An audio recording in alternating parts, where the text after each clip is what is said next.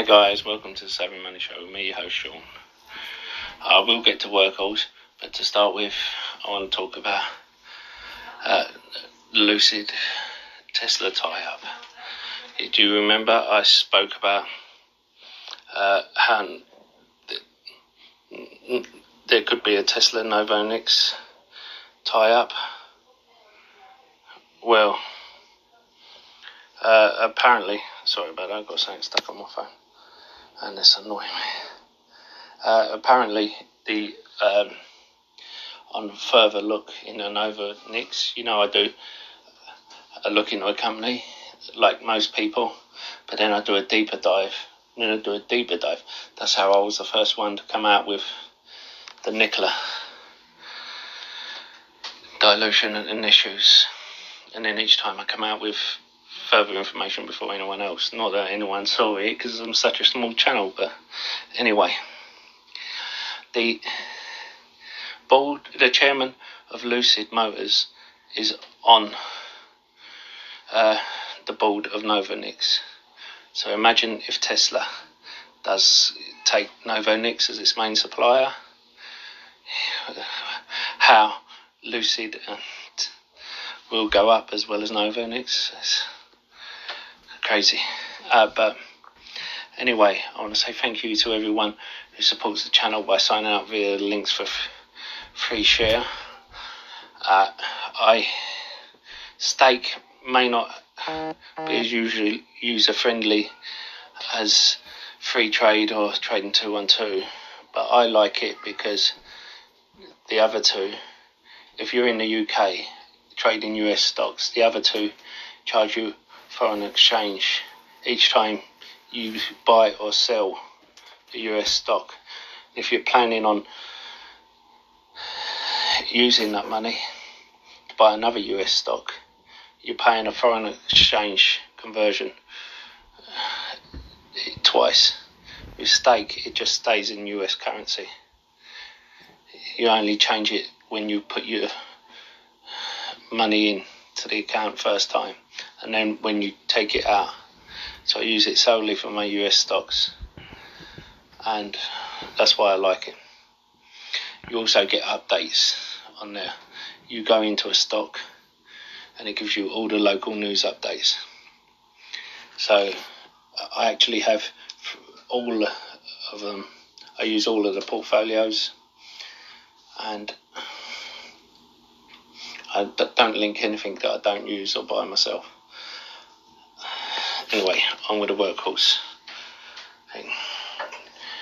We have the good news is we have short seller. Short sellers have gone from 23 million to 21 million.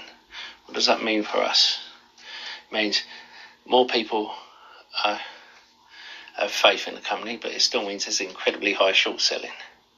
So if Workhorse gets a contract, or 50% of the contract, and as I predicted, it will go to $50 on the back of 50%, because the short sellers will get worried, will have to cover their position, it will actually go to $60 instead of $50. Now, we have the news will be coming out about insiders selling the shares, and this is why you shouldn't be worried about that. You have Raymond Joseph, who sold 4,000 shares, but he has over 149,000 left. Stephen Fleming sold 50,000, but he has 531,000 left. Sorry about that. G. Atkinson, 11k shares sold, but then he's got 15k left. As the guy I call Tyson Fury, Mr. Fury, has sold 50k shares, but has 289k left. Now, I wouldn't get worried about that. These guys have millions of dollars in there. It might be that kids are going back to college. It might be they wanted to invest in Snowflake or an IPO or another company, or they've got to pay bills, but they still have a massive investment in there. So don't let this turn you around. For those of you who wondered why, after it went up so high, why did it suddenly have a sell-off? You will get sell-offs. You'll get people taking a bit of profit or trimming their position a bit. especially the ones with massive positions, just to secure. Now, you had Kramer coming on telly as well saying Workhorse was feces of feces, drones which everyone wants and EVs everyone wants, but he wants to see income, he wants to see sales. I'm thinking, yeah, but Tesla hasn't had that until this year. You know, and until last year, you wouldn't have got in on Tesla. A lot of stocks like this, a lot of the spec stocks, you don't say to get in until it's too late. You know, and the ones you do say to go into are kind of, let me see if I can, sorry, I set this up for a different thing. Parsley Energy, for instance. Don't get me wrong, a well-run oil company, but this is his number 2 company. Gives a 2% dividend that you've missed, by the way, but a 2% dividend on an oil company. Now, he was saying sell on Shell when it reduced its dividend to 4.5% dividend to make sure it could weather the storm and invest in renewable energy. Now, a Goliath like Shell.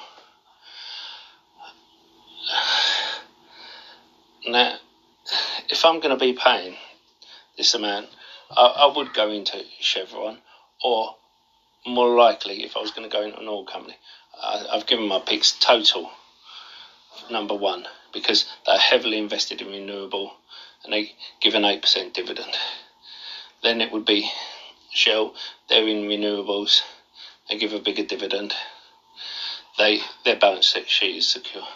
Third would be Chevron for the dividend, because they're backed because of the way they run, but they're not in renewables, so it will be short term. By short term, I mean 2-3 years, and then pull out. But Parsley Energy just goes to show how he doesn't look at the big picture, doesn't look at everything. You know, he is the type of person who waits until a company becomes part of a FANG stock or a new FANG stock before saying buy. Now's the time to buy. Anyway, and don't forget to hit that lovely like button, almost as lovely as me. Helps with the YouTube algorithm and getting the video out to more people. And